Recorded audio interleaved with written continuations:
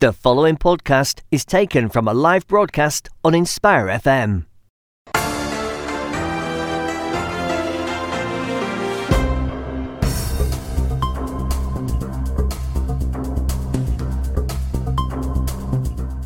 Assalamu alaikum wa rahmatullahi wa barakatuh. You're listening to Inspire FM. This is Friday Night Live.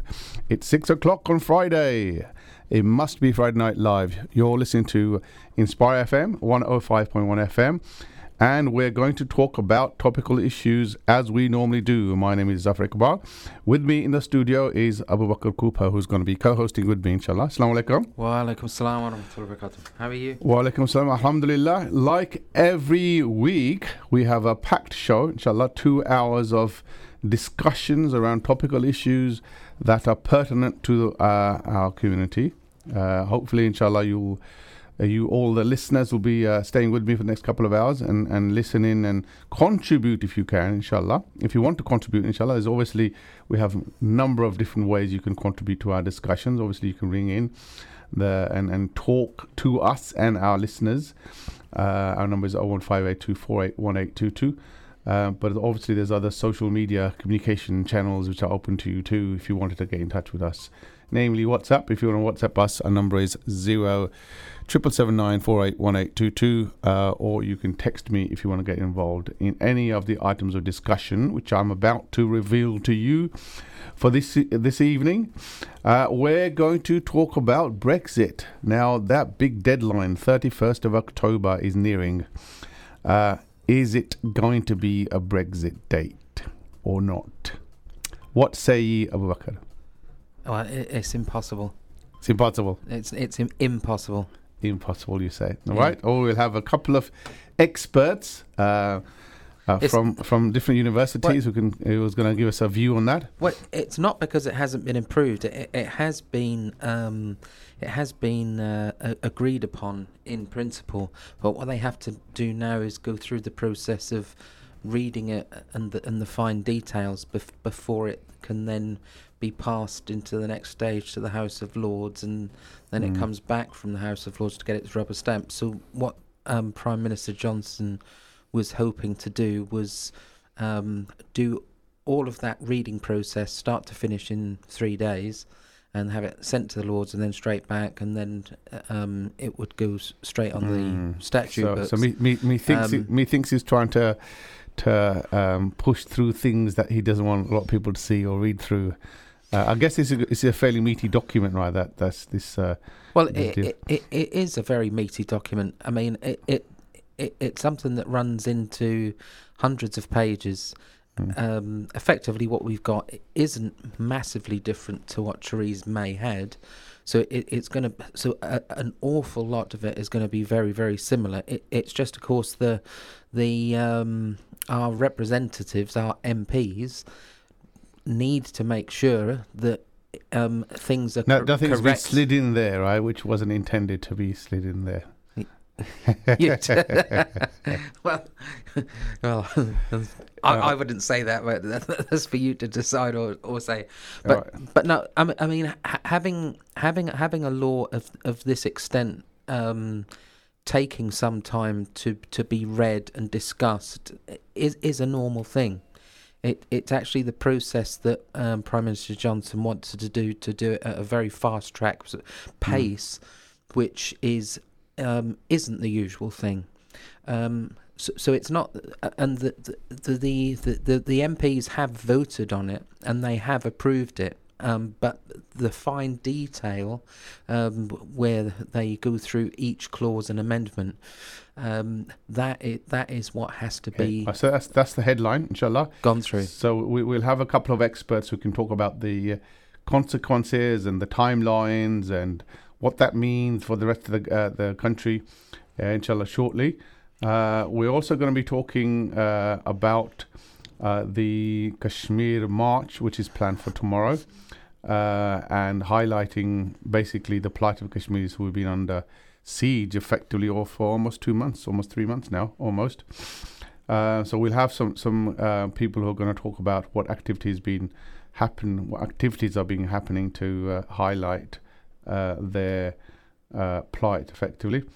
We're also going to talk about Prevent again, again in our show, and we're going to talk about the review of Prevent itself, which took place, and whether that was a fair process in doing that or not. I think there are some people who disagree, say that wasn't a fair process, and we're going to give them an opportunity to try and put the case forward. And finally, we're going to finish off with a topic which is very, very important, I guess, to the whole community. In the times that we're living in, we're going to talk about mental health. And we're talking about mental health among Muslims. There are some disturbing stats which have been released which seem to indicate that mental illness is quite prevalent within our community. So we're going to be talking about that around about 7:30, inshallah, so stay tuned. Some really, really important topics. I'm hoping that you will join me on this journey, couple of hours and journey, and keep me amused, and then I can keep you amused, inshallah. Join me if you can, ring me if you can, and participate in our discussion. So we're going to have a discussion among ourselves while we're trying to get hold of our expert guests for the moment.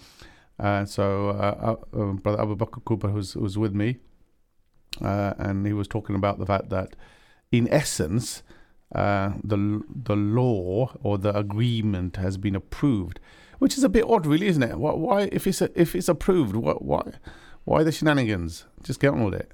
Well, the shenanigans isn't just on the situation, as it were. It isn't just sitting with the rest of the House of Commons.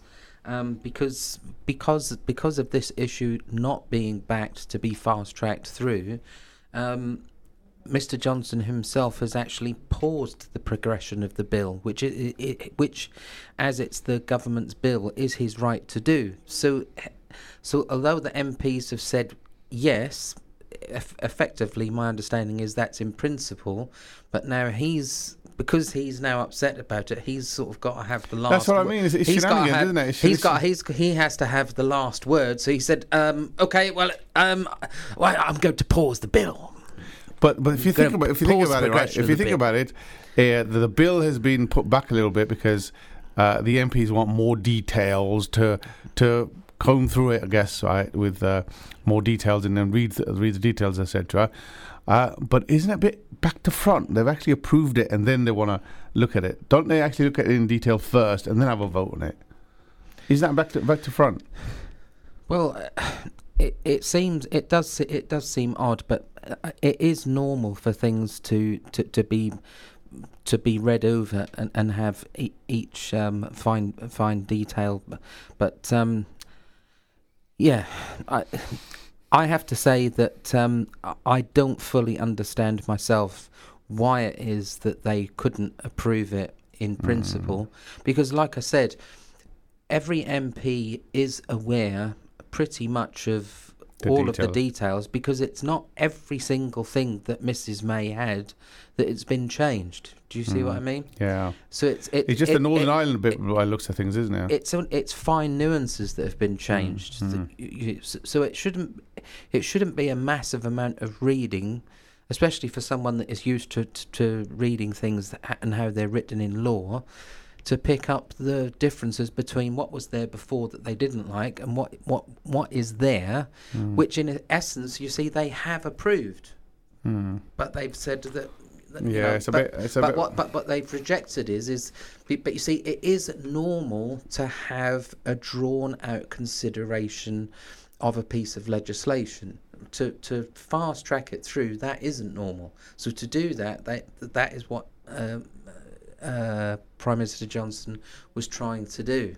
But now he's said, because he obviously come hell or high water, die in a ditch. 31st of October, I'm leaving. So he doesn't die in a ditch. He's got to have the last word, and he said that he's pausing the progression of the bill. So until they approve elections. Yeah. He's holding. And of course, what the opposition will not do is to approve an election, and unless there's a cast iron absolute guarantee that a no deal Brexit is never going to happen. and of course the government won't agree to that either. So right, okay, we are in this crazy paradoxical situation of watching all this going on, and the country is not being governed. Indeed. We've got Dr. Alan Wager on the line. He's a research associate at the UK in Changing Europe initiative at King's College in London. Welcome, Dr. Alan. Hi there, how are you doing? Not bad, thank you very much once again for joining us at Inspire FM. You always bring light to our discussions. Yeah. We've kicked off with basically critiquing the fact that a bill has been passed, but without looking at the details, a bit back to front, I would have thought. What's your view on that? Well, a bill has passed in theory. It's passed second reading on the back of Labour MPs saying, okay, we'll look at this bill, but we might want to add new elements to it. So. I think we'll have a situation where, while there's a majority in theory for Brexit happening, there's no majority for any exact type of Brexit, and that's what we've seen over the last 3 years. MPs understand that a lot of the public want to, to call it a phrase, get Brexit done, but each individual type of Brexit, if it's something that people in the Conservative Party support, then people in the Labour Party don't like it, and if it's something that gets Labour MPs on board, then Conservative MPs don't like it. And that's what we're going to see probably if the bill does end up being debated at the next stage in the House of Commons. That's what we're going to see. The tensions in the number of those that voted for the deal in theory come out in the open. So actually, do you mind actually sort of unpicking what happened on Tuesday? Because I think that when I was reading through the headlines in the newspapers, they focused on the second part, which was the government's defeat. But then there's some information came through about the fact that the government had actually pushed through the bill. So a little bit confused what happened in the sequence of events, and if you can unpick through them and see. So the first vote, which the government won by 30 votes, was on the principle of Boris Johnson's deal, the main parts of the deal, this new deal for Northern Ireland, the money that the UK owes to the European Union, and citizens' rights and so on. That was passed by 30 votes. The idea that we should have a bill that enacts Brexit. But then the next vote, which was lost by the government, was on the timetable, and that said that we'll only give you a few days to vote through this. And the reason that speaks to the reason why I just say so. There's a majority in theory, but MPs want to put amendments to it and want to change the bill, and that's why they weren't willing to let it just be pushed through in that amount of time. Right. Okay. And what's happened now? I think since then it's actually been paused. The government said, well, actually no. Well, we're not going to let you have that bill until we're happy in that you've agreed on a election date or something. Is that?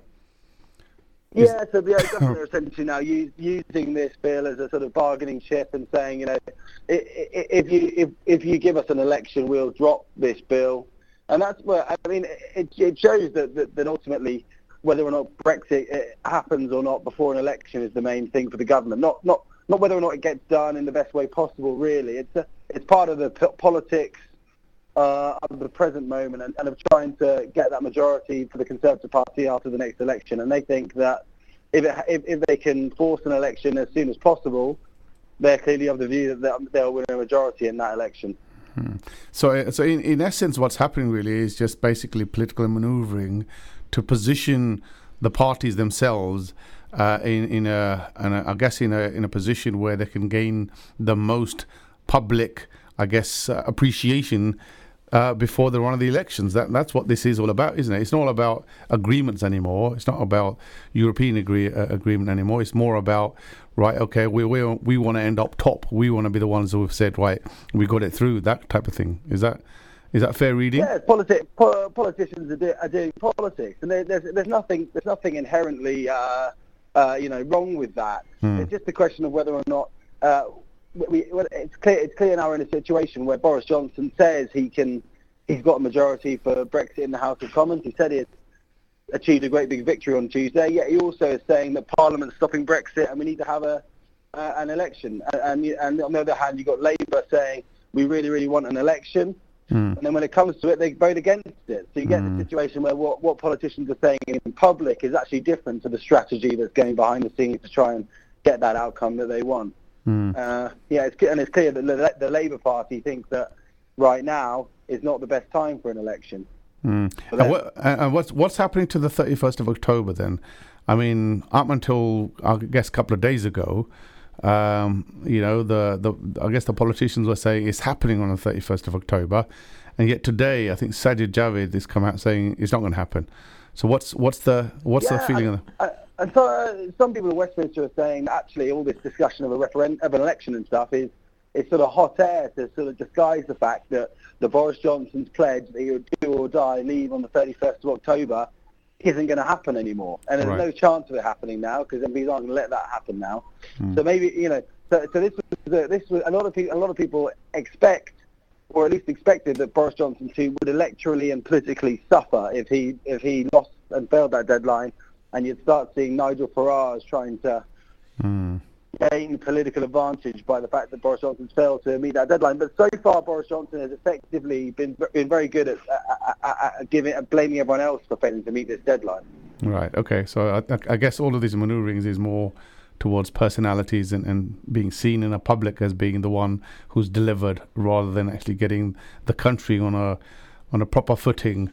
So I think it's interesting you mentioned the fact that I think majority of the MPs now want to leave. So that wasn't the position before, I guess, and that's changed recently, is it, or what's your view on that? Yeah, well, what you've seen is a minority of Labour MPs who have always said that they want to vote for a Brexit, but never voted for any of Theresa May's deals.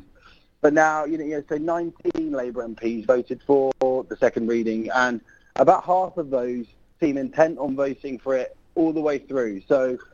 Right. A majority, and now that all of the Conservative Party are willing to vote for Boris Johnson's Brexit, it looks like there is the possibility of a majority in the House of Commons to pass through Brexit.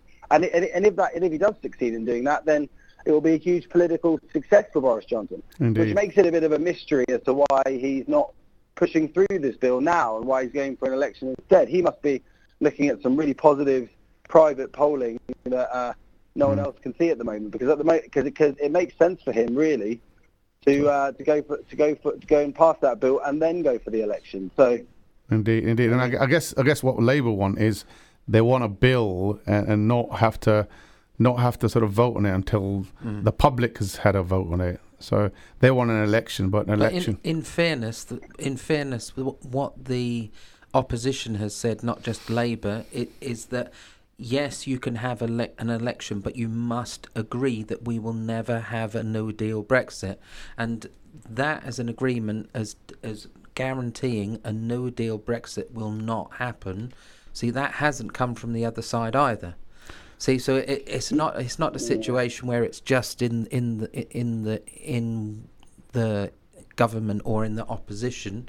The government wants one thing, the opposition says, right, you can have it, and they have consistently said then take no deal off the table. But that's not been given as a guarantee. If you got there's a deal, the MPs have voted on the deal.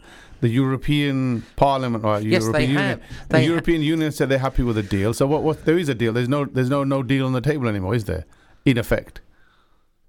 Sorry, there's what? Well, personally, I think no deal is pretty unlikely now that Boris said that he prefers his deal. So, he's paused the legislation. So he's actually effectively, locked the lockable chest. I think it's more. It's literally in the safe, isn't it? So does that mean if that's the case? Does that mean there's some talk about the split in the party from those who want a no deal versus those who say, right, okay, we'll go for a deal. Is there such a split, or is everybody behind now, Boris, in terms of this deal? In terms of the general public? No, in terms of the politicians I'm talking about, in the Conservative Party. In the Conservative Party, every single MP voted for both the deal in principle and the really fast timetable to pass it through. Wow. So the Conservative Party, all 278 of them voted for Boris Johnson. And that's partly because he kicked out 21 of them that didn't vote for it. So they weren't in favour of his version of Brexit and in favour of a no deal. So he's made his job easier a bit by getting rid of everyone that disagrees with him, but also he's got a remarkably united public party behind him. Both MPs but also people that are, conservative members, the people that voted him in. They overwhelmingly love what he's doing on Brexit, and all the people that like no deal seem to like Boris Johnson's deal, and all the people that wanted the deal seem to be happy with Boris Johnson's deal as well. So he's got a big united front behind him in the Conservative Party. So I think no deal is unlikely in that case, in that particular scenario. So I guess in terms of the finer details, in terms of what's changed from Theresa May's time, and I guess that's all around Northern Ireland, is there? The question of Northern Ireland. What's the detail on that then? It looks like the DUP is quite upset with the deal. So it does seem like he's created something, right, which perhaps the Northern Irish people wouldn't like or don't like. Yeah. So the agreement, as it is, means that there is going to be a border in the Irish Sea between Northern Ireland and the rest of the United Kingdom. So if you're a business in Northern Ireland that wants to send over something to the rest of the UK, you'll have to fill out forms and declarations and so on. It's almost as if you're members of the European Union, not members of the United Kingdom. Right. And given that a lot of people in Northern Ireland are either feel very strongly British or very strongly Irish. The people that feel very strongly British, the DUP, are really unhappy about the way this has gone and the way this is going. Because in the future, if there's going to be a trade deal between the UK and America, for example, the Northern Ireland would be in the regulatory area of Europe. Right. And it wouldn't be part of that trade deal. So over time, you'd have a border that got thicker and thicker, and the differences between Northern Ireland, which would stay in Europe for all these things, and the UK, which would be making deals with other countries and become a different sort of economy, would get wider and wider over time. So people in the DUP think this is the first stage towards Ireland becoming one country again, Northern Ireland becoming one country. And I think Sinn Féin, one of the Sinn Féin MPs, I think, added salt to the wound, saying that he doesn't see it's not far off when it'll be a united Ireland, and I think that's kind of rubbing salt into it, isn't it? Yeah. I mean, Sinn Féin came out and basically backed Boris Johnson's deal, which meant that there's basically 0% chance of the DUP being persuaded it's a good idea. So we've got a situation where every single MP that sits in the House of Commons, the Sinn Féin MPs don't sit in the House of Commons because they don't see it as a valid parliament, because they believe in United Ireland. All the Northern Ireland MPs are in the debate, really don't like this deal, but Boris Johnson thinks he can manage without them, I think, basically. That's the big strategic decision that's been made. Brilliant. Okay. So they don't really deserve to be called the Conservative and Unionist Party, do they? Anymore. Well, that's it. Drop the pretense of the suffix unionist. Really, right. That's what they need to do. Really. Right. Okay.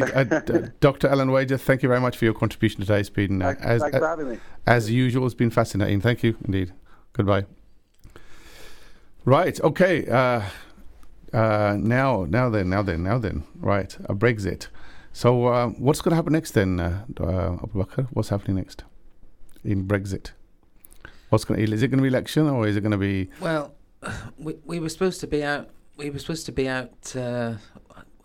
I forget what the date was, in March now. And, yeah. And here we are, 6 months on, and we're still no further. I suspect that if the political elites, and I say in inverted commas, because none of them seem to be able to do what needs to be done for the country. If they can't get their act together, I think, because Europe needs to move on, and they're going to lose. I believe eventually they're going to lose patience. It only takes one of the countries out of the 27 remaining to say that they. Yeah. So what Dr. Allen didn't. Well, the situation is that if they decide to not renew anything and renew our membership, the legal position is we automatically come out without a deal. That is the reality, and this situation, and it's a festering canker sore going on and on and on. Europe Europe needs clarity, and I think eventually they will say enough is enough, and that they will just not grant an extension. That's it, and by default, the clock will tick, and we will just fall out. Well, and I wonder if Boris is waiting for that. I wonder if Boris is saying, come on, you just kick us out and we'll go out with a no deal. But again, I think in previous discussions we've had, there's no such thing as a no deal, because you still have to go. No, but there isn't. We are out already because that has been signed unless an extension is granted. And this is the thing, because of our constant dithering, their patience will wear thin, and will they then say that they will not extend our time of membership? Right. Okay. Time to move on to our next next item of discussion. We'll do that after the break, inshallah. So stay tuned. Come back to us again in a few minutes. Thank you. Assalamu alaikum, this is Atif Nawaz. Listen to Inspire FM shows in your time by heading over to inspirefm.org or listen on Apple Podcasts or Spotify.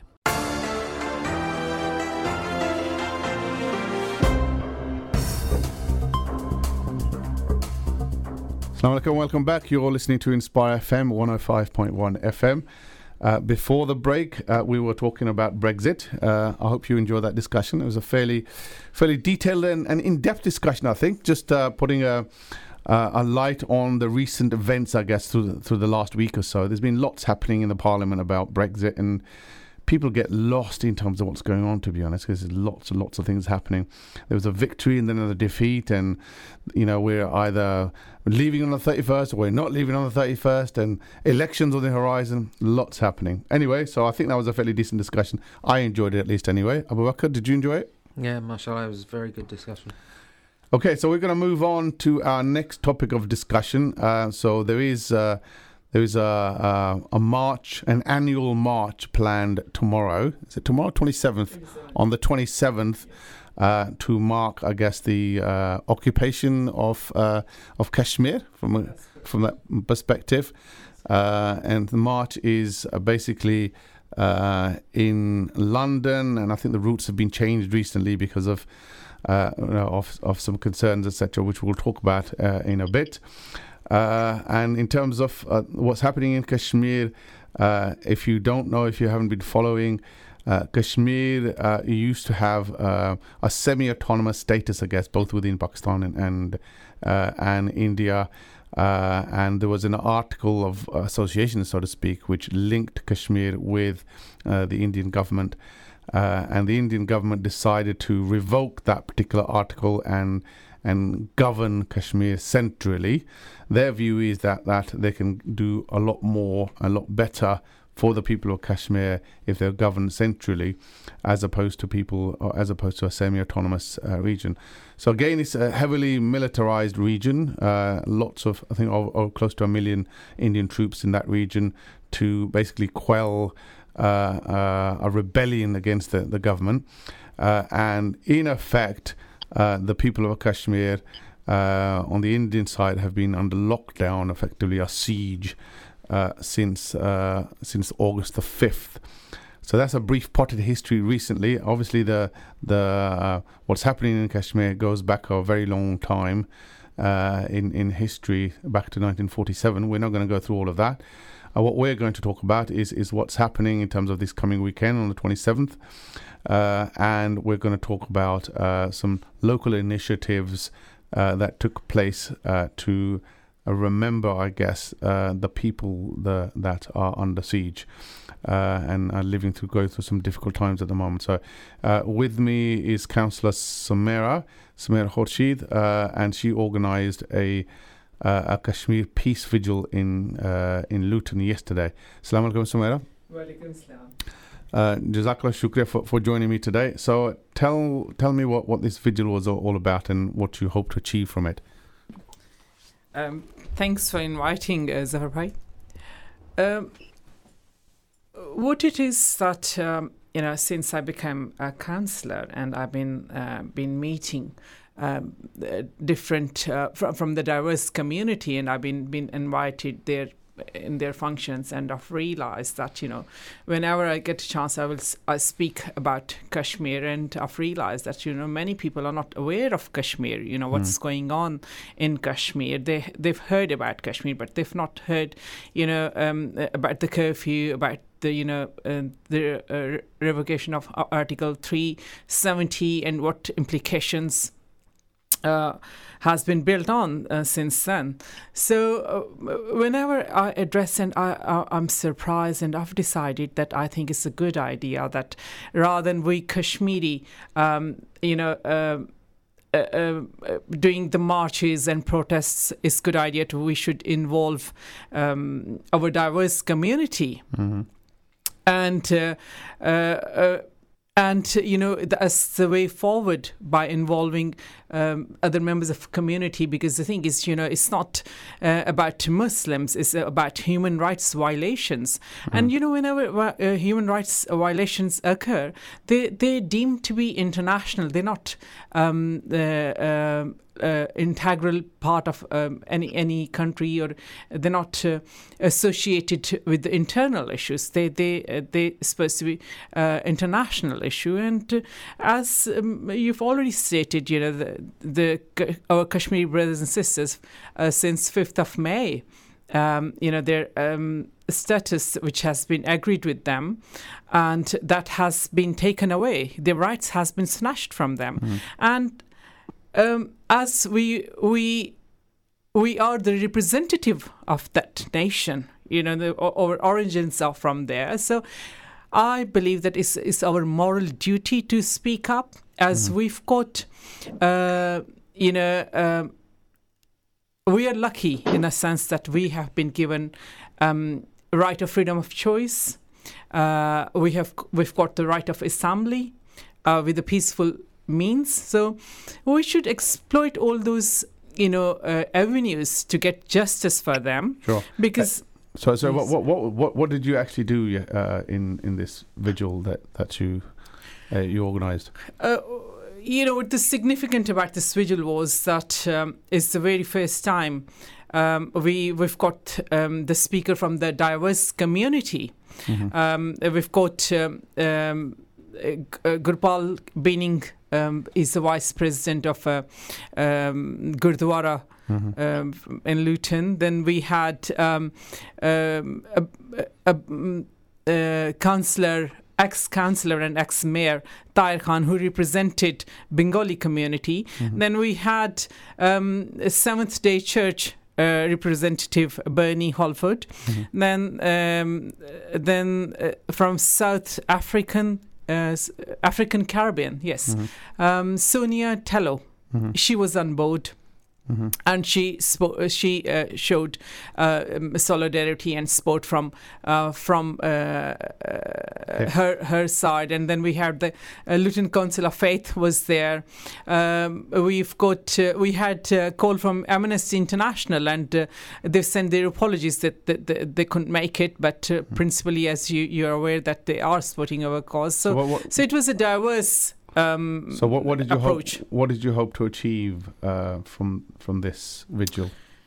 What it is, I would like to create awareness. This is what's going on, and it's not acceptable in this day and age. And secondly, that we want them to be part of our struggle. They should be advocating for us, because the thing is that this is human rights violation. And on top, the issue is in within the United Nations since 1948, and as you've probably aware, there's many resolution has been passed. And what India has done is one more thing I would like to add here. Yesterday I gave a very clear message to our Indian community. I said to them that, there's nothing against them. It's not about the Indian people. It's about the regime, who is taking the drastic steps, who is violating the peace treaty, which has been signed in 1972. Famously called Simla Agreement, which clearly says, we will do everything in a friendly manner, with the cooperation, with the peace and harmony, and neither of us will not do anything unilaterally. But the thing is that on the 5th of August, Modi government has unilaterally revoked the Article 370, which was the only bridge between Kashmir and India. So from occupation they've moved to annexation. So which is not acceptable. Okay. So I've got on the line Basharat Ali. He's of Kashmiri origin, and he's been in Kashmir recently, and he's a solicitor by profession, and he takes a keen interest in Kashmiri politics. Assalamu alaikum, Basharat. Wa alaikum salam wa barakatuh. Zafar, how are you? Alhamdulillah. Welcome to Inspire FM and Friday Night Live. Okay, so I guess this march that's happening on the 27th, this is an annual event. What's happening? Can you tell us a little bit more?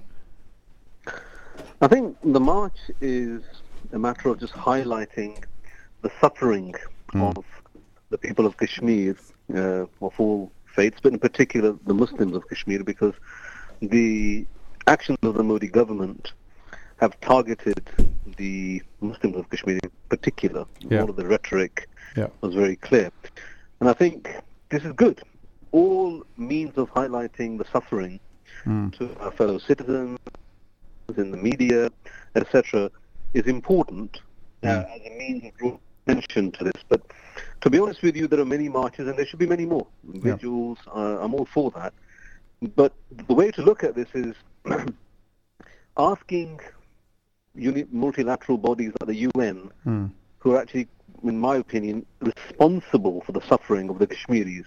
Yeah. And it didn't start on the 5th of August. It didn't start 30 years ago when the uprising started. Kashmir has been an open wound of this Muslim body, like Palestine, since 1947-48. Yeah.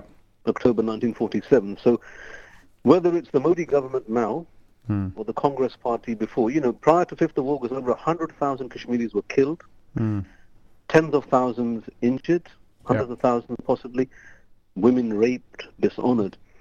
And as Muslims, we've got to stop begging others, that is to say governments or international bodies, to help us, because the Kashmiris Well, this need march help in isn't the- necessarily about begging. This is about show No, of I didn't unity, say isn't that. it? Show of unity, yeah? No, forgive me.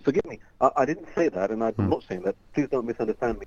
Yeah. What I'm saying is that all of this is excellent, and it should be done. Yeah. Whatever anybody is doing in terms of raising the voice for the Kashmiri, or anybody oppressed, this is about Kashmir, but as Muslims, we should be proud that we follow the Prophet ﷺ, who Sure. spoke against all oppression, against all people. But what I want to say is that the answer lies, you and I are both old enough, and other people as well.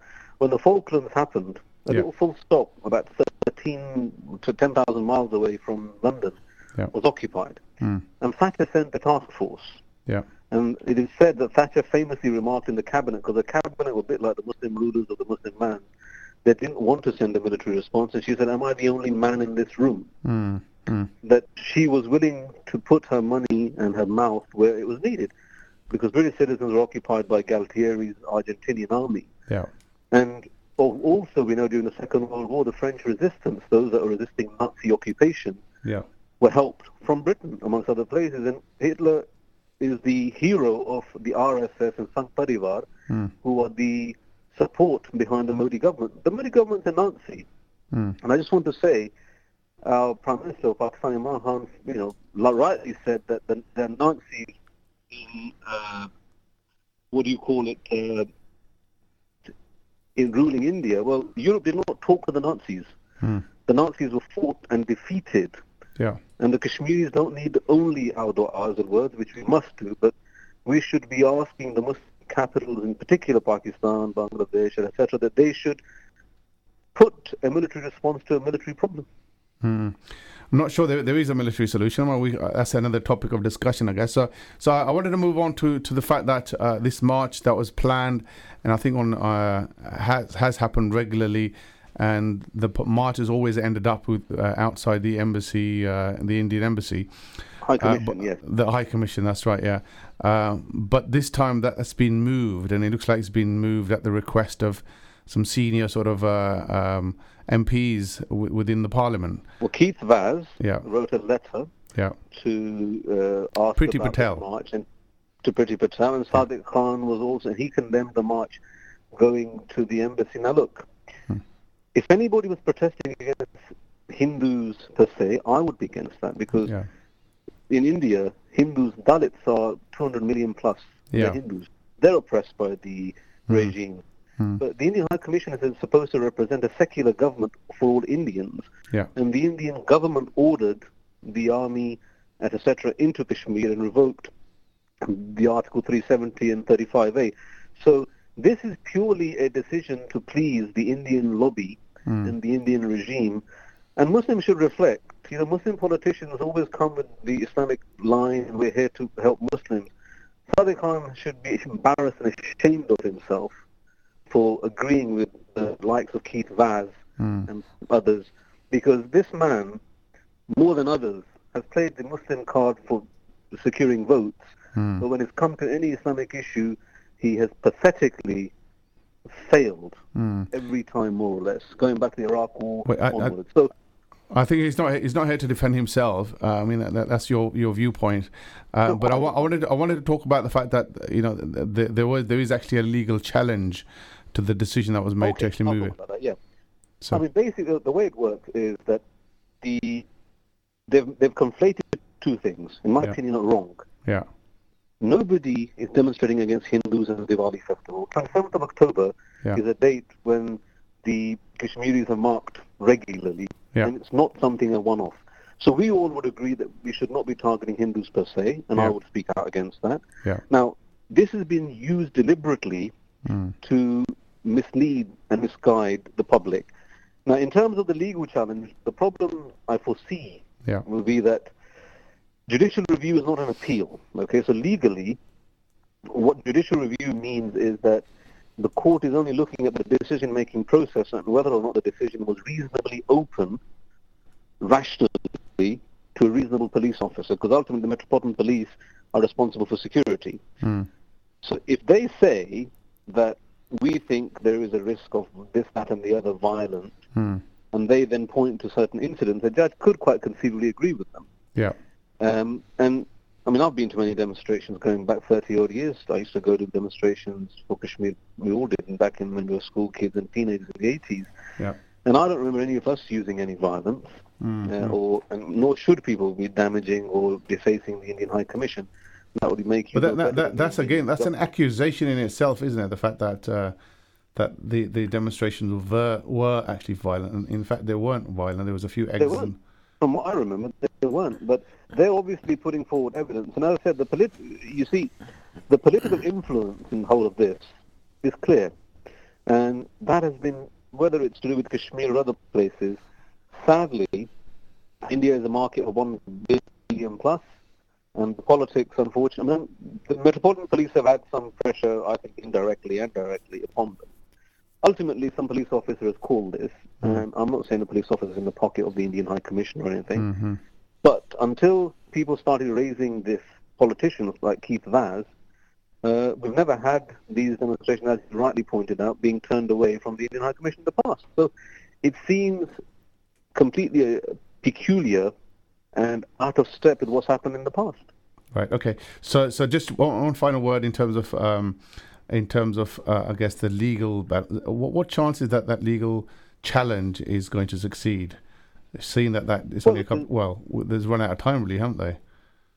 No, because you can make what are called interim applications, emergency applications. The administrative court of the High Court, the division of the High Court, which sits. Yeah. There's a judge always on duty 365 days a year, or 66 in a leap year, and you can try and get what's called interim relief. That is to say that a court should order a particular course of conduct until the matter is resolved. Now, I'm not privy to the claim that's been pleaded.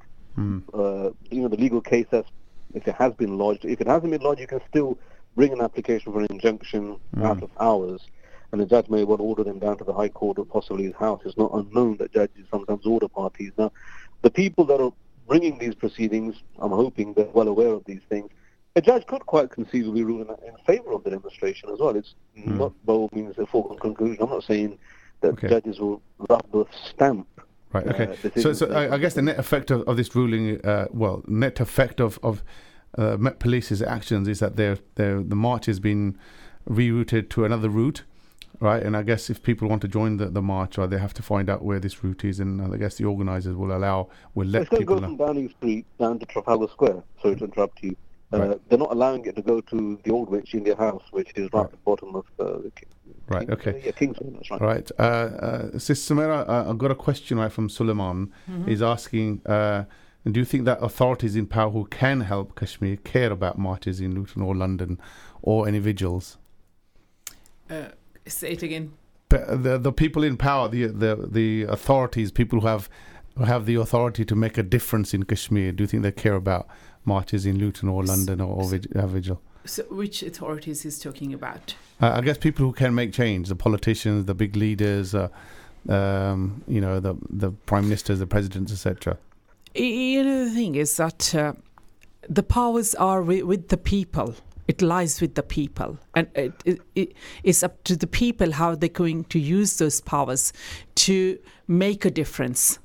So it's up to us, to be honest. It's as you already stated, is our cause, and nobody's going to, bring freedom for us. We have to take it ourselves, and we have to persuade it, and we have to have those valid arguments, and dialogue is the only way forward. Historically, we've seen that that's the way forward. And okay, so I guess things like marches and vigils, I think, all very well in terms of bringing people together. The ultimate aim of marches and vigils is to highlight the cause.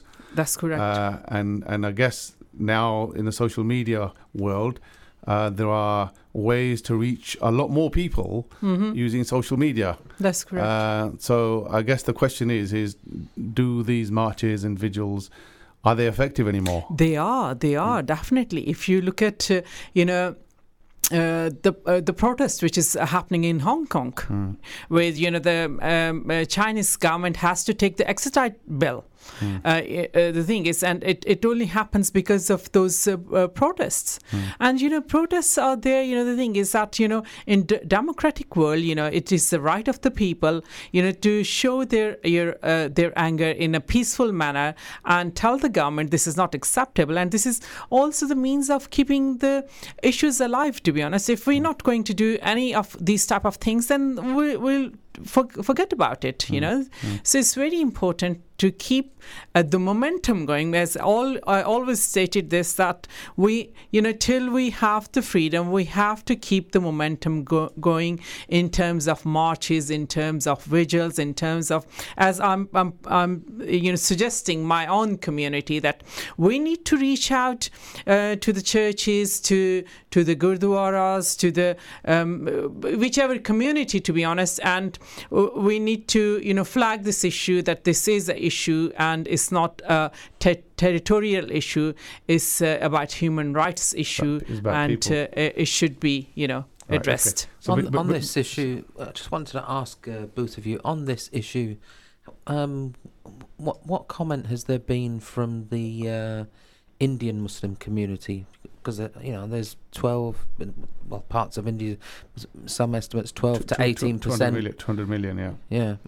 What's been the reaction? What's your thoughts on that? Is there a response from the Indian Muslims to what's happening in Kashmir? I mean, just to echo what's been said by the councillor, demonstrations draw attention. So if you want to explain to your colleagues and friends, most people are not aware of the Kashmir issue. So the easiest example, which all of us who grew up or studied here or studied the Holocaust are aware of, the Warsaw Ghetto, where Jews, by virtue of them being Jews, were herded into a ghetto in Warsaw in Poland and targeted. And if you mention that to any person who's semi-literate in history, instantly they know what that means. The Warsaw Ghetto is tending towards a potential concentration. It's the biggest Warsaw Ghetto in history, 9 million people. That's the population of London. That's 20 Lutons, I think, near enough. So that's how you would explain to people that there is a place which, under Indian rule, and just as Hitler as a Nazi did that. Modi as a Nazi is doing the same thing. Now, regarding the issue about you, in answer to your question, the Indian Muslims are a disparate group. And many of them are openly supporting the Indian government because they believe in a secular Indian constitution. And for them, the God, forgive me, is the nation. You know, there's a very famous poem that Iqbal mentioned, and I'll translate it for you, but adequately sums it up. He said, Kya Muslim ne mir kya haram or? Has the Muslim built his own haram, like Makkah, yeah? Is that haram? Tahzeeb ke azar ne tarashwa sanam or. That the high priests of the civilization have created, the azar is Ibrahim alayhi salam's father, okay? The father of Abraham, the idol maker. And sanam is somebody you love. He said, in taza khudaon mein sabse bada watan hai, jo pairhan iska hai, wo mazhab ka kafan hai. I.e., the biggest god of all of these gods is the nation or the state. If the divided Muslims cut the body into pieces, and the one who wears this clothing of nationalism is wearing the coffin of Islam.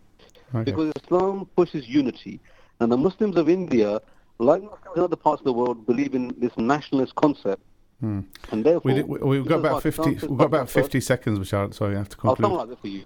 So they are putting a nationalist, many Muslims in India are against this, but a lot of Muslims in India are putting India first, like Pakistan first, like Turkey first.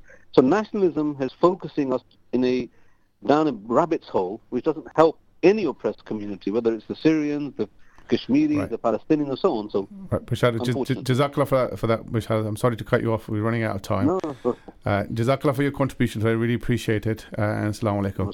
Thank you. Sister Samara, Assalamu alaikum. We run out of time completely, so thank you very much for coming to the studio and talking about this. Thanks, and hopefully your vigil will create ripples. Thank you. Listeners, inshallah, we'll be back after this short break. Thanks ever so much.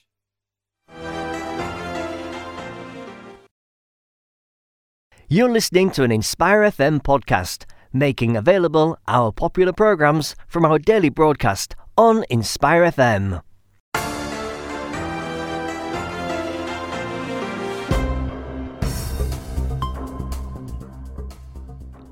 Assalamu alaikum, welcome back. You're listening to Inspire FM. This is Friday Night Live. My name is Zafar Iqbal. With me in the studio is Abu Bakr Cooper, who's co-hosting with me today. Before the break, we were talking about the Kashmir March that's planned for the 27th.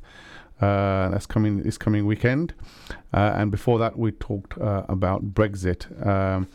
Next item of discussion, we've often talked about Prevent on this program. We talked about Prevent as a government initiative to create, I guess, another narrative among Muslims, and some people argue that it's targeting Muslims in an unfair way in order to try and I guess I'm trying to sort of find a suitable sort of form of words which describes this, so trying to steer them away, I guess, from the violence that some members of the community actually partook in. So there's a lot of people who are seeing this as draconian set of, I guess, policies and the ways particularly targeting the Muslim community. And this policy has been reviewed, and it's been reviewed by an independent reviewer who was nominated by the government. And he's basically, his review is basically being challenged. And is being challenged in a way, I guess, which our next guest, inshallah, is going to describe for us. We have on the line Yasmin Ahmad. She's from Right Watch UK. Assalamu alaikum, Yasmin. Wa alaikum salam. Jazakallah for joining Friday Night Live. Welcome to Inspire FM. I just wanted to sort of perhaps if you can give us a bit of a background. So now we had Lord Carlisle, who's reviewed the Prevent program. The Prevent program, as I think everybody knows, is a government-led initiative. It was counter-extremism sort of a program, which is seen as I guess there's a bit of an overreach, I guess, right, which a lot of people fear that this particular program is directing towards the Muslim community, and it's basically has had some bad press, and is being reviewed by, or the government got it to be reviewed by somebody who I guess is being challenged for his impartiality. Is that right? Does that sum it up, or perhaps is it a different story? Yeah. No, I think that sort of sums it up. So yeah, essentially, Rights Watch UK has been looking at and sort of analysing the impacts of the government's counter-extremism program, PREVENT, for a number of years. Mm-hmm. And in so doing, we've identified a number of harms that this strategy gives rise to, including issues around freedom of expression, around religious expression and belief. There are the right to education. A lot of different issues have arisen as a result of this strategy, including the statutory duty to report signs of extremism, which, as you know, was introduced in 2015. We, as a result, have been calling for the establishment of an independent review for some time, and that was subsequent to a report that we produced in 2016, which set out in a lot of detail the harms that this strategy gives rise to, as well as the fundamental flaws that we think are inherent in the strategy, which actually give rise to those harms. So the government were forced to actually establish this independent review as a result of an amendment that was put before Parliament to a bill that went through earlier this year. So they had to establish it, and they have, in fact, established an independent review. Before the independent review was, the independent reviewer was announced, Rights Watch said, look, what we will do is we will write a proposed terms of reference for the review, as well as a background briefing which will set out the principles which underlie that review. And in so doing, we spoke with members of the community across the United Kingdom, so Muslim communities.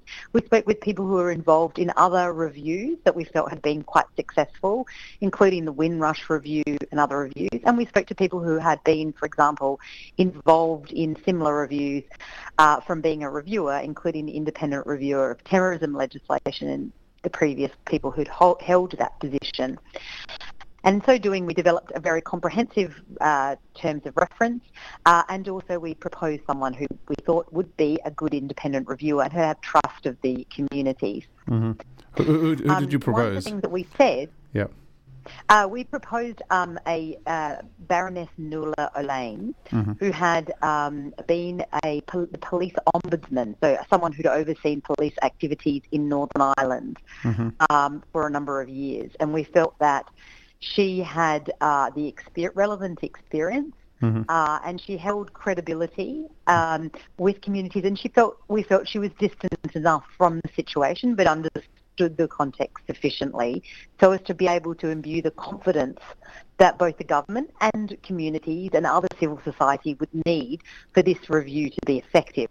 And really that comes to the point of our challenge. So the government didn't take heed of our terms of reference, which included that anyone appointed to the independent review should be done so by the public appointment process, which would ensure that there was an element of transparency around this. They didn't do that, and behind closed doors, the government appoints Lord Carlisle. Now, we are of the view that this person, Lord Carlisle, apart from any views we may have or others may have about him and the views he holds, that we say that he is not able to chair the kind of review that is necessary, and that was what Parliament had intended for this to review to do. And on what grounds would you say that about Lord Carlisle? So what we would say that so first of all, what was it that Parliament intended? Parliament intended that there would be a review that would be able to independently assess the different positions around PREVENT, that would look at those that had concerns and had raised concerns over a number of years about PREVENT, those that have been impacted by PREVENT, including communities, as well as those who were supportive of PREVENT, the government, people who have been implementing it, and be able to take all of that into account and make an independent assessment as to the veracity of this policy and its impact. The government appoints somebody who has been involved in Prevent for a number of years. He was the independent reviewer of the strategy in 2011 when it saw, and the independent reviewer of terrorism legislation, but also specifically the independent reviewer of Prevent in 2011, which saw the expansion of Prevent into non-violent extremism, which has obviously huge significance. He's also on the oversight board of Prevent. So if there were any issues around adequate oversight, he himself has been involved in that. But more fundamentally, he has been consistently on the record in support of Prevent, in essentially saying those that have raised concerns about Prevent these concerns have no evidential basis, they have no founding, there is nothing to suggest that's true. He's just essentially categorically dismissed any concerns anyone's raised about Prevent. So in essence, what you're saying, is that he's not independent enough. Can I just read a quote out that I found attributed to Lord Carlisle? Just finish what. No, because if I could just do this, because okay. I'm sure Yasmin want to pick up on this. When this is reported in the Independent, Yasmin, when Lord Carlisle appeared at a summit in Canada in May, he said that a Prevent reviewer, quote, was completely unnecessary, based on fictitious or a complete lack of evidence, and was only agreed to because the government doesn't have a majority in the House of Commons. So, paradoxically, he himself has actually said it doesn't need reviewing. A reviewing. Right. Okay. And they've appointed him to be the reviewer. Yeah, quite. And he's just dismissed arguments that I quote as absolute nonsense, evidence which has been put forward as to the harms as absolute nonsense, and as the arguments made to liberate the activities of some who are opposed to the very essence of our democratic way of life. So he's essentially saying that those people who have raised any concerns are essentially in opposition to the very essence of our democratic way of life. So, I mean, we're saying that someone such as that cannot be able to give effect to the review that is necessary in this circumstance. And I mean, to be honest, it's absolutely preposterous that the government would do this. It's a slap in the face of those communities which have been impacted by Prevent, and all of those that have been calling, and it's not just civil society, it's UN experts, it's parliamentary groups. I mean, there are calls upon calls for a proper independent review of the strategy, and this just flies in the face of it. And essentially what we can see is the government appointing someone who's so very heavily invested in it, who cannot give effect to the kind of review that's necessary. Okay, so I just want to bring in Dr. Layla, who's a senior caseworker for Prevent Watch. Assalamu alaikum, Dr. Layla. Sorry, can you hear me? Yeah, sorry, I can hear you, sir. Assalamu alaikum. So I just wanted to sort of, I know Yasmin mentioned some harms that Prevent has caused. Perhaps, being a caseworker, perhaps you can identify some of the harms that have been identified or linked to Prevent, through the work that you've been doing. Just to sort of, I guess, give us a flavour of the reasons why Prevent is reviewing. Okay, so just to give a bit of a background in terms of what Prevent is supposed to be doing. Yeah. Prevent is supposed to be a duty to have due regard to prevent people from being drawn into terrorism. Yeah. Yeah. And as Yasmin just mentioned, in the 2011 revision of the strategy, that shift was made between forget terrorism, but actually non-violent extremism, to trying to prevent, from preventing violent extremism to preventing non-violent extremism. And what Prevent is if somebody is referred to Prevent, then that means that somebody has been identified as being vulnerable to radicalization. Now, the harms that it produces, as Prevent Watch, we've supported over 500 clients. So we've seen the trends within those 500 clients, as well as the individual cases and stories. We've had children as young as 3 being referred to Prevent.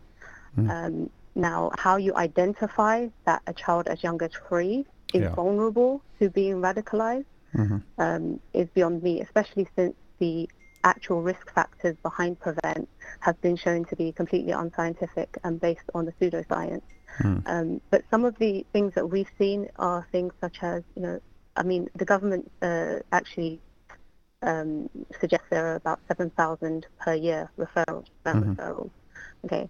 Now, 95% of those are saying it doesn't matter. They don't actually end up in channel. Yeah, we only have a few hundred people who need intervention, and it's fine because other people haven't been impacted. Of course, they've been impacted. They've had police officers knock at the door, or they've been interviewed by social workers. They've been potentially interrogated at school by, or in front of teachers who essentially they had that trusting relationship with, and now your teachers just referred you to PREVENT.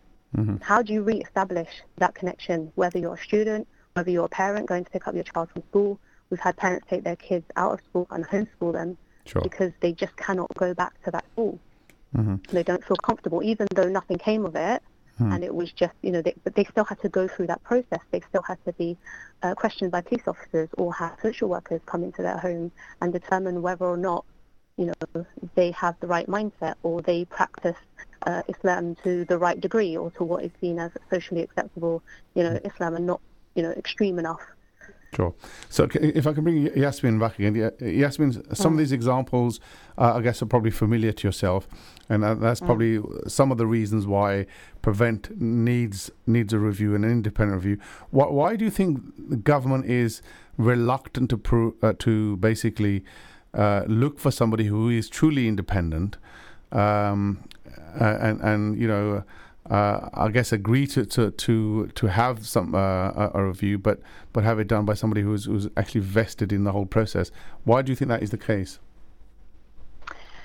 So obviously, in terms of the litigation that we are bringing, it remains to be seen as to what the government will say with respect to the litigation, and why they will say, in fact, this was the right decision.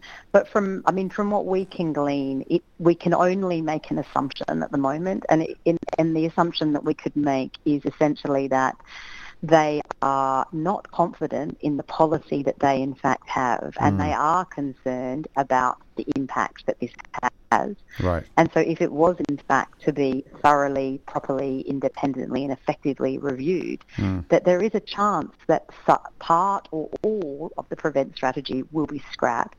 And that not only has implications for the government internally, but it's also a policy that the government has been actively exporting globally. And it's really problematic because they've been exporting it to countries which really don't have any kind of rule of law framework whereby anyone who's essentially opposing the government can be labelled as an extremist. And we obviously see the harms that have arisen here, but they can also apply, and sometimes to greater degree, elsewhere. So I think as a colleague from PREVENT Watch stated, I think one of the biggest problems around this is that the evidential basis that underpins this whole strategy, which is that you can identify someone who holds certain views and say that they are potentially at risk of going towards carrying out acts of violence on the basis of just views that they hold is being fundamentally and across the board discredited.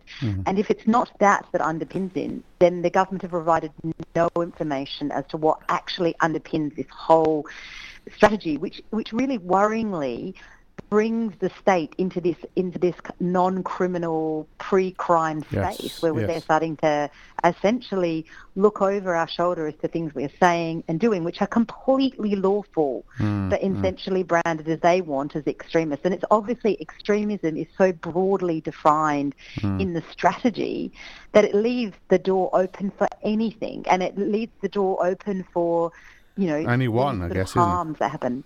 Yeah, exactly. So, we are saying, and we have also requested that the government provide the evidential basis for the strategy, or at least for the indicators of extremism, which is a study called the ERG22. We've said to the government, if you are certain that your strategy is the right strategy and it's underpinned by good evidence, then you can release this to us. And to this date, the government has not released that study to us.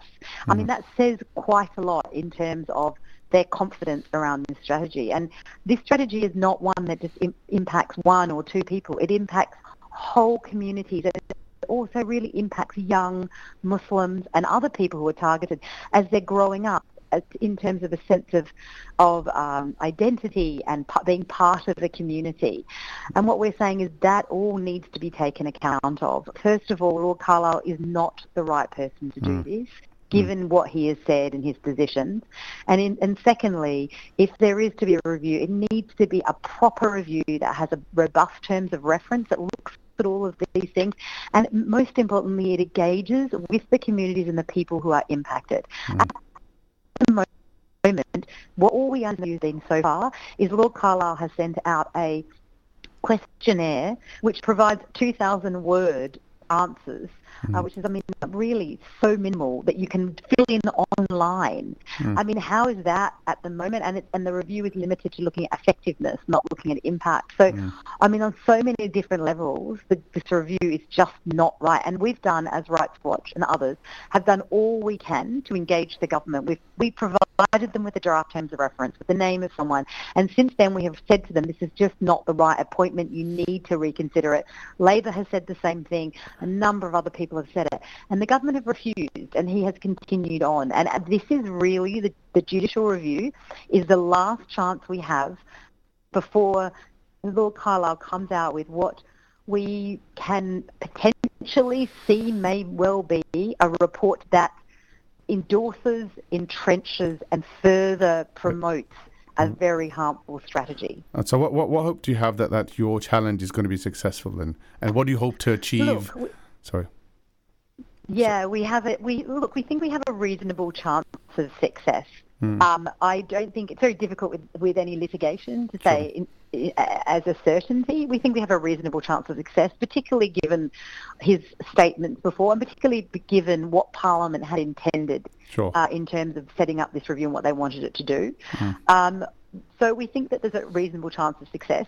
We have established a crowd justice page, which was basically help us provide funding for this litigation, which if people who are listening were interested in, you can find it on our website, which is at www.rwuk.org.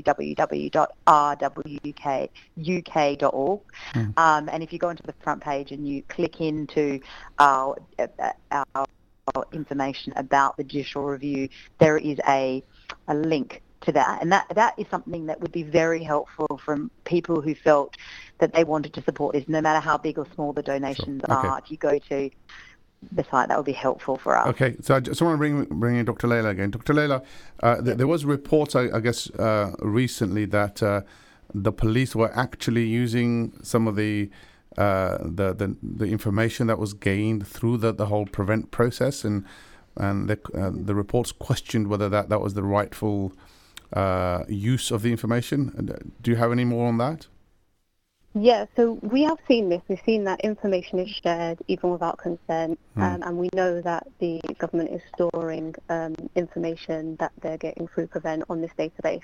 And that is something also that hasn't been addressed by the terms of reference. So the issue with the review is not just Lord Carlisle and his lack of independence, not because critics think he's not independent, but by his own admission. And just a quick search of Lord Carlisle, you can find all of his quotes, not where he is in support, not just where he's in support of PREVENT, but where he's completely dismissed any concern. And he's agreed himself that, look, if it wasn't for the fact that we didn't have a majority, we wouldn't even need to entertain this review in the first place.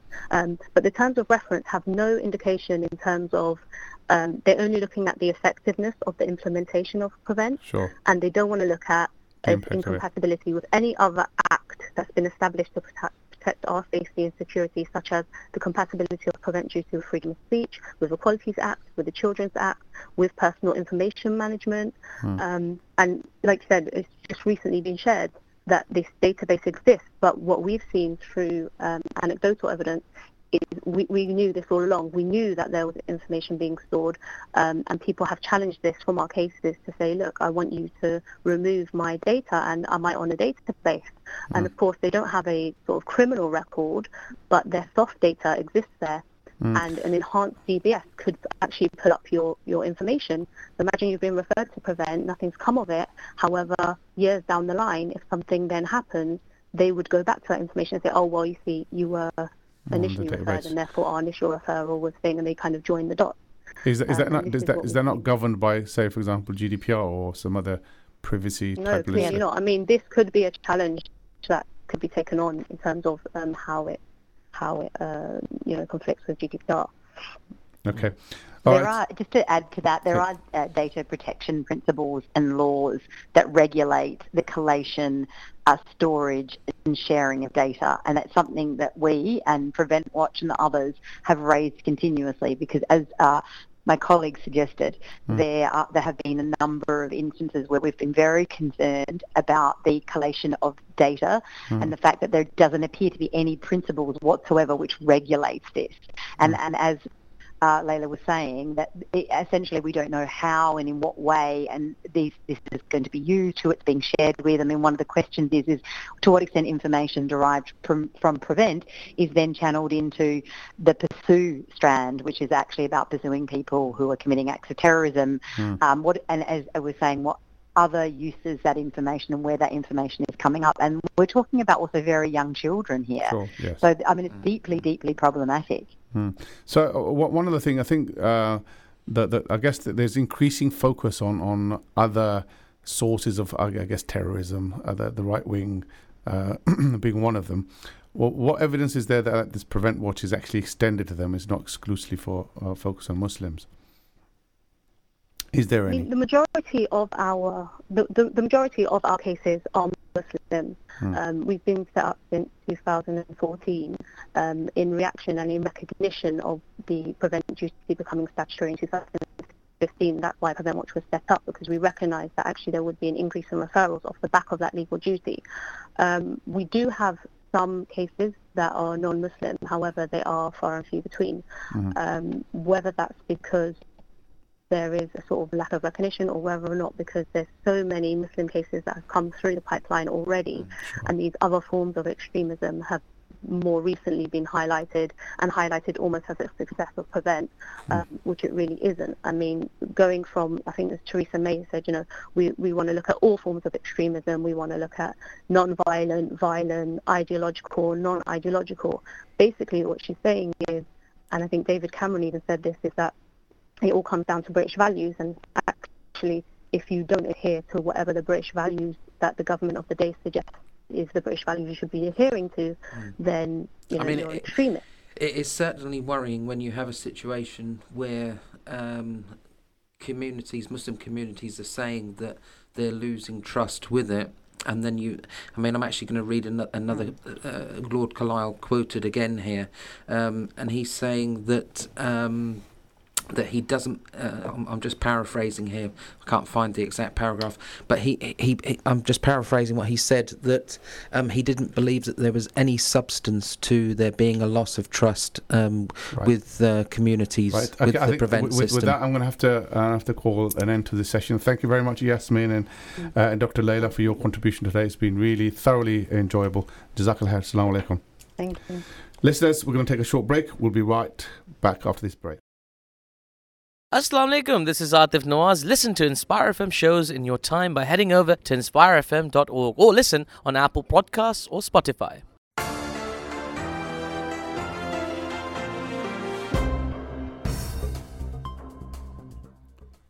Assalamu alaikum, welcome back. You're listening to Inspire FM.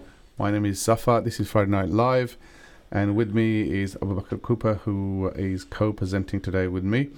And we were talking about Prevent early on, before the break. We were talking about the challenge by Rights Watch UK to the independent reviewer of Prevent, Lord Carlisle, who is deemed to be involved in the Prevent process itself, so therefore not independent enough.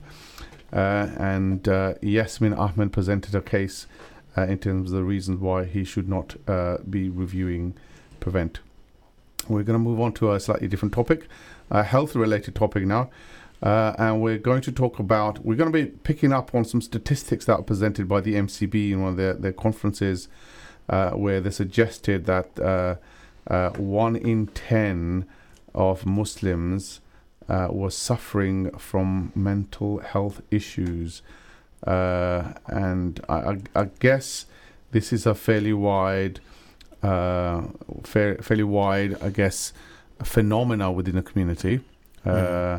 Not sure whether it's historic or recent, but definitely I think there's some cases, I guess, right, which point to that direction. I remember many years ago there was a child psychologist actually from Northern Ireland. I forget his name. Who came in this dialogue committee centre himself. He did a series of workshops in trying to identify, I guess, ways of bringing up children, and then signs for spotting, issues with behaviour, and then suggesting some ways on how to counter them. So I guess this is not a new thing. This has been around for a while in terms of I guess issues around mental health. We have Imam Roziur Rahman, Imam Roza, who's a Muslim chaplain on mental health for the NHS, who's joined us. Inshallah, we're going to talk to him about, first of all, the prevalence of mental health among Muslims. Assalamu alaikum, Imam Roza. Wa alaikum assalam wa rahmatullahi wa barakatuh. Thank you so much for having me on your show. Thank you very much for volunteering and coming on. I know it's a topic that we should talk about more often, and I think more often than not we don't talk about it often enough. So I thought we touched on it last week, but I wanted to get a full spectrum on mental health issues within the Muslim community. I mean, I touched on the fact that there was a statistic released by the MCB in one of our conferences where they suggested that 1 in 10 Muslims are suffering from mental health. That's 10% of the population. Quite a lot, I would have thought. What's your experience? Is it an issue or not an issue? It's a major issue, and people don't necessarily, when I talk about people, I'm talking about Muslims in general. Yeah. A lot of Muslims, in my experience, don't necessarily relate mental health to being a religious sort of perspective. Mm-hmm. There are people who look at it culturally. There are individuals who look at it from a religious point of view. So when we're talking about statistics, and when we're talking about individuals, we need to look at the criteria set out in order to identify mental health perspectives within the Muslim community. Because in my view, Muslims relate Islam in various ways. You have spiritual Muslims, you have cultural Muslims, and you have religious Muslims. Yeah. So we've got to be very careful about how we depict what mental health is within the various types of individuals. Yeah, okay. So perhaps we can start off with a medical definition of it, I guess, and then there's lots of different ways, mental health basically manifests itself. And I guess if we can start talking about that first of all, and then we can talk about, I guess, from an Islamic perspective. So basically, mental health, similar to physical health, is a sense of well-being within a spectrum of various types of harmonies, which are facilitated within the mind throughout one's life. Sure. So mental health, we all have it, but sometimes it dips, and sometimes it goes way beyond sort of the exuberance that people may have in terms of overthinking, etc., etc., etc. So mental health really refers to the health of the mind, and the balance of the mind when making decisions in life, etc., etc. And due to circumstances, whether it's social circumstances, medical circumstances, or any other circumstance, that the health that we have within our mind can dip. And when it dips, that is when the mental health services are available to facilitate those individuals who have a dip within their mental health to bring it back up into a normal state. Right, okay. So you've actually identified two things there. Normal state and dips, the health dips. Let's talk about when it dips, what sort of things are we looking at? A physical injury you can recognize.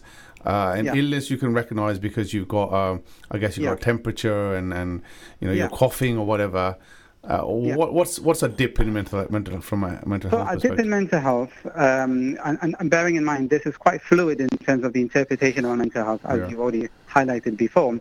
A dip in mental health refers to, for example, someone acting in a way which is contrary to their normal state. Right. So, for example, someone who's engaging all the time and all of a sudden becomes reclusive, becomes isolated, becomes static. Someone who is eating healthily and all of a sudden they're not healthy anymore. They're wanting to sort of like, drown their sorrows or drown whatever it is that they're going through a series of binge eating, etc., etc., etc. Some people who have never drank before, and yet they're drinking because they're going through depression, etc. These are all examples of my experiences in dealing with Muslims within my area of work. Okay. So it's basically, I think I guess you described some of the symptoms. Depression, I think you mentioned the word depression being one indicator of mental health. Is there any other indicators, or triggers maybe for that? Yeah. So for example, one of the biggest triggers of mental health issues within the Muslim community, in my experience, is an intergenerational divide, which is widening as years pass by. Within people who are migrants and first or second or third born sort of Muslims growing up in the UK.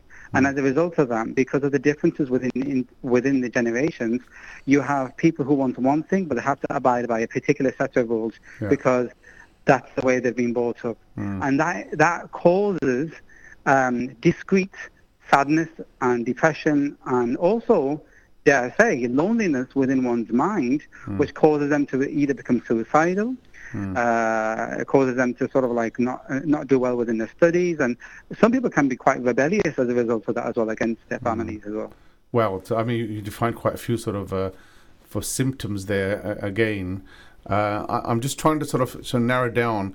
I'm looking at somebody who's looking at somebody who doesn't consider themselves as having mental health issues, consider themselves as normal, but somebody who's, I guess, trained in spotting mental health issues would probably describe that they have some tendencies. Well, what are the typical sort of things? You talk about feeling a little bit sad. You talk about a little bit depressed. What are some of the? These are normal moods anyway. You go through moods and you've got mood swings and whatever. When does it become an issue, a health issue? When the issue becomes hazardous to one's health. Right. When it becomes hazardous to one's environment. And when it becomes hazardous to one's society. In all three elements, that is when it becomes a cause for concern, for authorities or for those related. Sure, I can get that from authorities' perspective, but I guess that's at an extreme fringe end. There's got to be somewhere sort of you're off the middle ground. You're heading towards that direction. What are the symptoms, sort of things, isn't it? Yeah. So what I'm trying to get at here. Yeah. So go. Sorry. What I'm trying to get at here is mental health illness is very, very subjective. Even as I talk to you now, it's very subjective in terms of what is deemed as mental health illness and what isn't. If you look in books or look in sort of research papers, etc., and all that, there are differing views on that. But the point being here is that in terms of my work within the NHS, what we look out for is hazards, and we try to remove those hazards by way of counselling, etc., in order to bring that person to a state of reasoning within themselves. Okay. So I guess the sorts of things that I guess you look for are things like depression being somebody in a mood for a prolonged period. Everybody goes through a mood session, I guess. Without a doubt. Yeah, so he goes for a prolonged period. Somebody worrying as well, maybe worrying about the future and worrying so you may have come across categorizations of different types of mental health illnesses, and each categorization refers to a different type of sort of characteristic that one may have in a prolonged state, which then becomes a hazard, Okay. So overthinking, for example, OCD, Yeah. For example, I've come across patients within the hospital, Muslims, who they take up to nearly an hour to do wudu. Right. Okay. Because they're not quite sure whether or not the wudu's been done or not. Right. So we use various types of techniques to reduce the amount of time they spend within wudu to just purely the sunnah method, which is 3 times on each limb, etc. Okay. And people do get discharged. Don't get me wrong. Those who do enter mental health hospitals are not there for long. They get the right sort of help, and then they leave with a fresh new outlook on life. Sure. Okay. So there is cure available. We're going to get to that in a minute. So we've touched on depression, right? Somebody feeling down for a prolonged period of time. Yeah. You touched on OCD. OCD meaning obsessive compulsive syndrome, is it? Disorder. Correct. This disorder, and that's when people are so worried about being clean. Is that right? Staying clean, or that is correct. Yes. So germs, bacteria, you name it. Right. So it's overly obsessed and worried about sort of being I guess touched with germs, etc. And the other thing is worried about the future. You mentioned anxiety, worried about the future. Anxiety, the various types of anxiety disorders as well.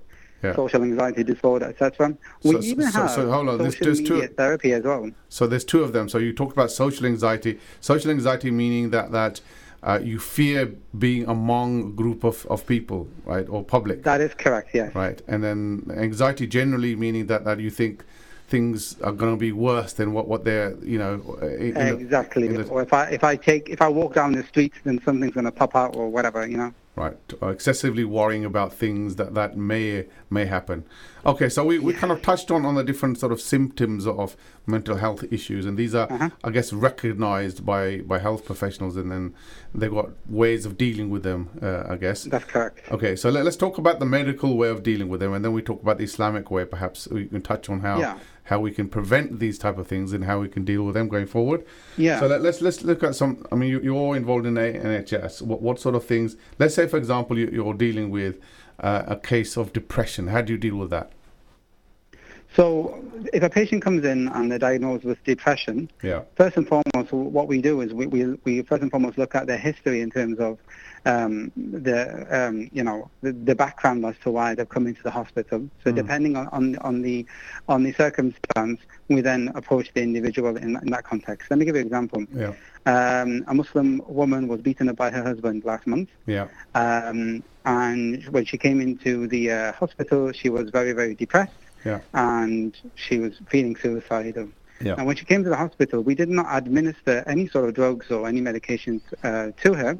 Yeah. All we did was basically we allowed her to become comfortable, get to know us, etc. And then we sort of we normally start off with talking therapies. So what I mean by that is we sort of normally sit down with them, have a cup of coffee or whatever, and just speak to them or allow them to talk about some of their feelings, etc. and all that. Yeah. Dependent on how the conversation goes, what the sort of symptoms are within the individual. In other words, are they erratic in their speech? Are they aggressive? Are they X, Y, and Z? Yeah. Medication may be given upon the request of either the consultant or dependent on how the situation is with the individual. So this Muslim lady, she was given antidepressants to calm her nerves during the night time. So when she woke up, she was very calm in that sense. Mm-hmm. So sometimes doses are given twice a day, sometimes they're given once a day. Yeah. It really depends on the circumstances of the individual in terms of how much they need and how much they don't need. Yeah. Okay, so that's a typical sort of medical related therapy and some talking related therapy. And is it a similar sort of approach with other types of mental health issues? Without a doubt. In every circumstance, it's all subjective, but we always start with talking therapies. We don't necessarily give them injection or tablets or anything like that. We normally basically allow them to express themselves and see how they are. And dependent on that, we have multidisciplinary meetings, and we then talk about what course of action needs to be taken in the interest of the individual. Mm. Brother, what experience have you had of misunderstanding from a cultural perspective, issues with jinn and so forth? Because I would have thought it's very important to first of all make sure that you've excluded that there's a definite medical cause to a problem. Have you come across this? Yeah, so basically, when you have multidisciplinary meetings regarding any patients, we look at the biological issues around the patient, we look at the psychological issues, and we also look at spiritual issues as well. We don't cancel anything out whatsoever. We always look at every single possible avenue in terms of what's affecting the individual. In fact, the hospitals that I work at now, due to transcultural training which I deliver to doctors, etc., are now accepting of the fact that there could be spiritual illnesses which can cause an individual to become, erratic or anything like that. So we look at every single avenue in regards to the treatment of the patient.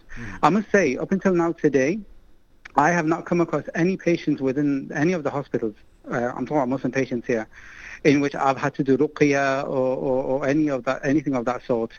I've always used Quran as a first point of contact with Muslim patients. So in other words, reading Quran with them, etc. and all that. But I haven't specifically done any ruqya in a specific sense as of yet. So can you expand on that? I mean, spiritual, you're looking at spiritual causes of these. Just talk a little bit more about that. What's the... Let me give you a most recent issue which happened yesterday, actually. Okay. An imam who leads one of the mosques here. Yeah. He was caught walking around the streets after Isha Salah, shouting out Quranic verses and giving the adhan here and there. When people were talking to him, he wouldn't listen to them, and he was walking across the street, nearly got run over, etc. When he was brought into the hospital, and I had a chat with him, I found out that he basically felt that his calling, meaning his da'wah that he was doing, was so excessive on his mind that he felt that he could not sleep, because he felt like doing da'wah for him was a 24/7 thing, and basically it became very overbearing for that individual. Now, giving da'wah was a fantastic thing, but overdoing it and not having time to look after yourself, etc. and all that, can basically cause that thing that you are doing to become poisonous for your own mental state. Okay. All right. Okay, due to lack of rest and perspective into other things and enjoyment in other parts of your life. Yeah. Okay. So let's look at some of the I guess from an Islamic perspective. How do you treat somebody? I would say, this statement might be a little bit over the top, but if you have, I guess, taqwa, and you have tawakkul Allah, and you have your strong iman, right? You don't get mentally ill because you have an escape route, you have a catch, basically. How true is that statement? Well, in Surah Al-Kahf, there's a verse in there which Allah subhanahu wa ta'ala states, فَلَعَلَّكَ بَاخِعٌ نَفْسَكَ عَلَىٰ آثَارِهِمْ إِن لَمْ يُؤْمِنُوا بِهَذَا الْحَدِيثِ أَسَفًا. Allah subhanahu wa ta'ala is talking about the Prophet sallallahu alayhi wa sallam, and he's addressing him, saying that فَلَعَلَّكَ, maybe you want to finish yourself on a mountain due to the fact that your own people are not listening to you and believing in Allah. Now, the Prophet sallallahu alayhi wa sallam, way beyond any of us, is close to Allah. He's a prophet of Allah. He's Habibullah, sallallahu alayhi wa sallam. And yet Allah subhanahu wa ta'ala knew and recognized and saw that he was depressed because people were not accepting Islam. And Allah subhanahu wa ta'ala, through this verse, was giving him encouragement that, look, regardless whether people believe or not, your job is to give da'wah, so don't stress upon the fact that they haven't believed, etc. So I think in the context of mental illness or anything like that, or anything about depression or feeling sad or suicidal, if you look at the Quran in an in-depth fashion, or even in the books of Hadith, you'll find there is a lot of substance there which can be used to create models of Islamic counselling from a Muslim perspective. And there are models which are being applied in Manchester, in other parts of the UK, because I've been travelling extensively for the past couple of months to seek and find out what's going on out there in relation to this. If I could, just in reply to what you brought up, from a medical perspective, Zafar Bhai, I think you really need to appreciate that if you think about the brain as literally a biochemical machine in which the soul resides. And I would say as a doctor, previous doctor, that it's a very commonly misunderstood issue that one's iman and tawakkul and trust in Allah can keep your mental health normal. It's a very, very common misunderstood thing. Misunderstood. Yes, because what you need to appreciate is that, how can I put it?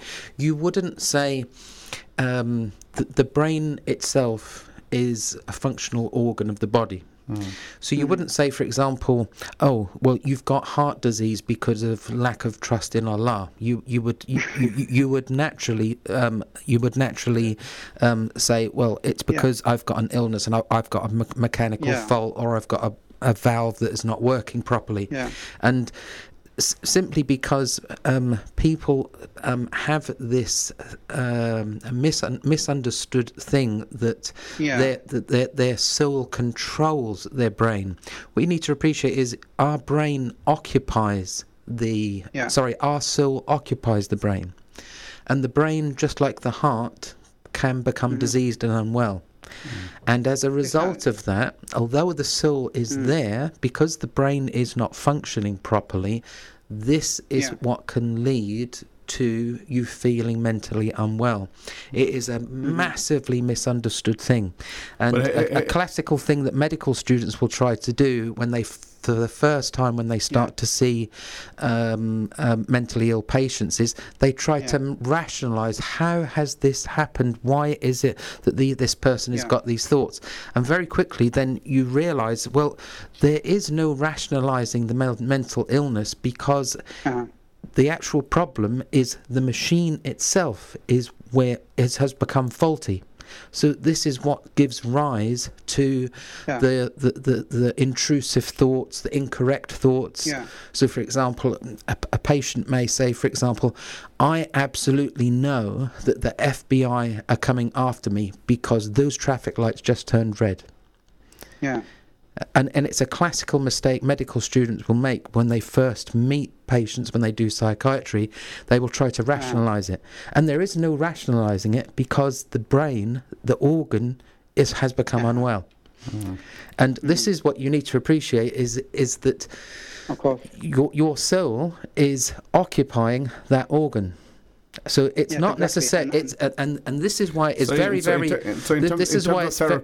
terms of therapy, yes, I think Imam Raza, you mentioned earlier on, in terms of the therapy, you always start off with a talking therapy, and the talking therapy is meant to provide that safety net, right, in your mind, right? Correct. Yeah. So this is what I'm saying. If you have tawakkul Allah, the safety net is the trust in Allah. Right, and that provides the comfort which stops you going in that direction. But there are Muslim patients who don't have tawakkul upon Allah when they come to our sort of hospitals. In fact, even mentioning the word Allah causes them to become erratic and angry, and many other moods happen as well as a result of that. So we've got to be very careful in how we address Muslim patients in particular ways, because what you don't want to do is aggravate the condition that there is already.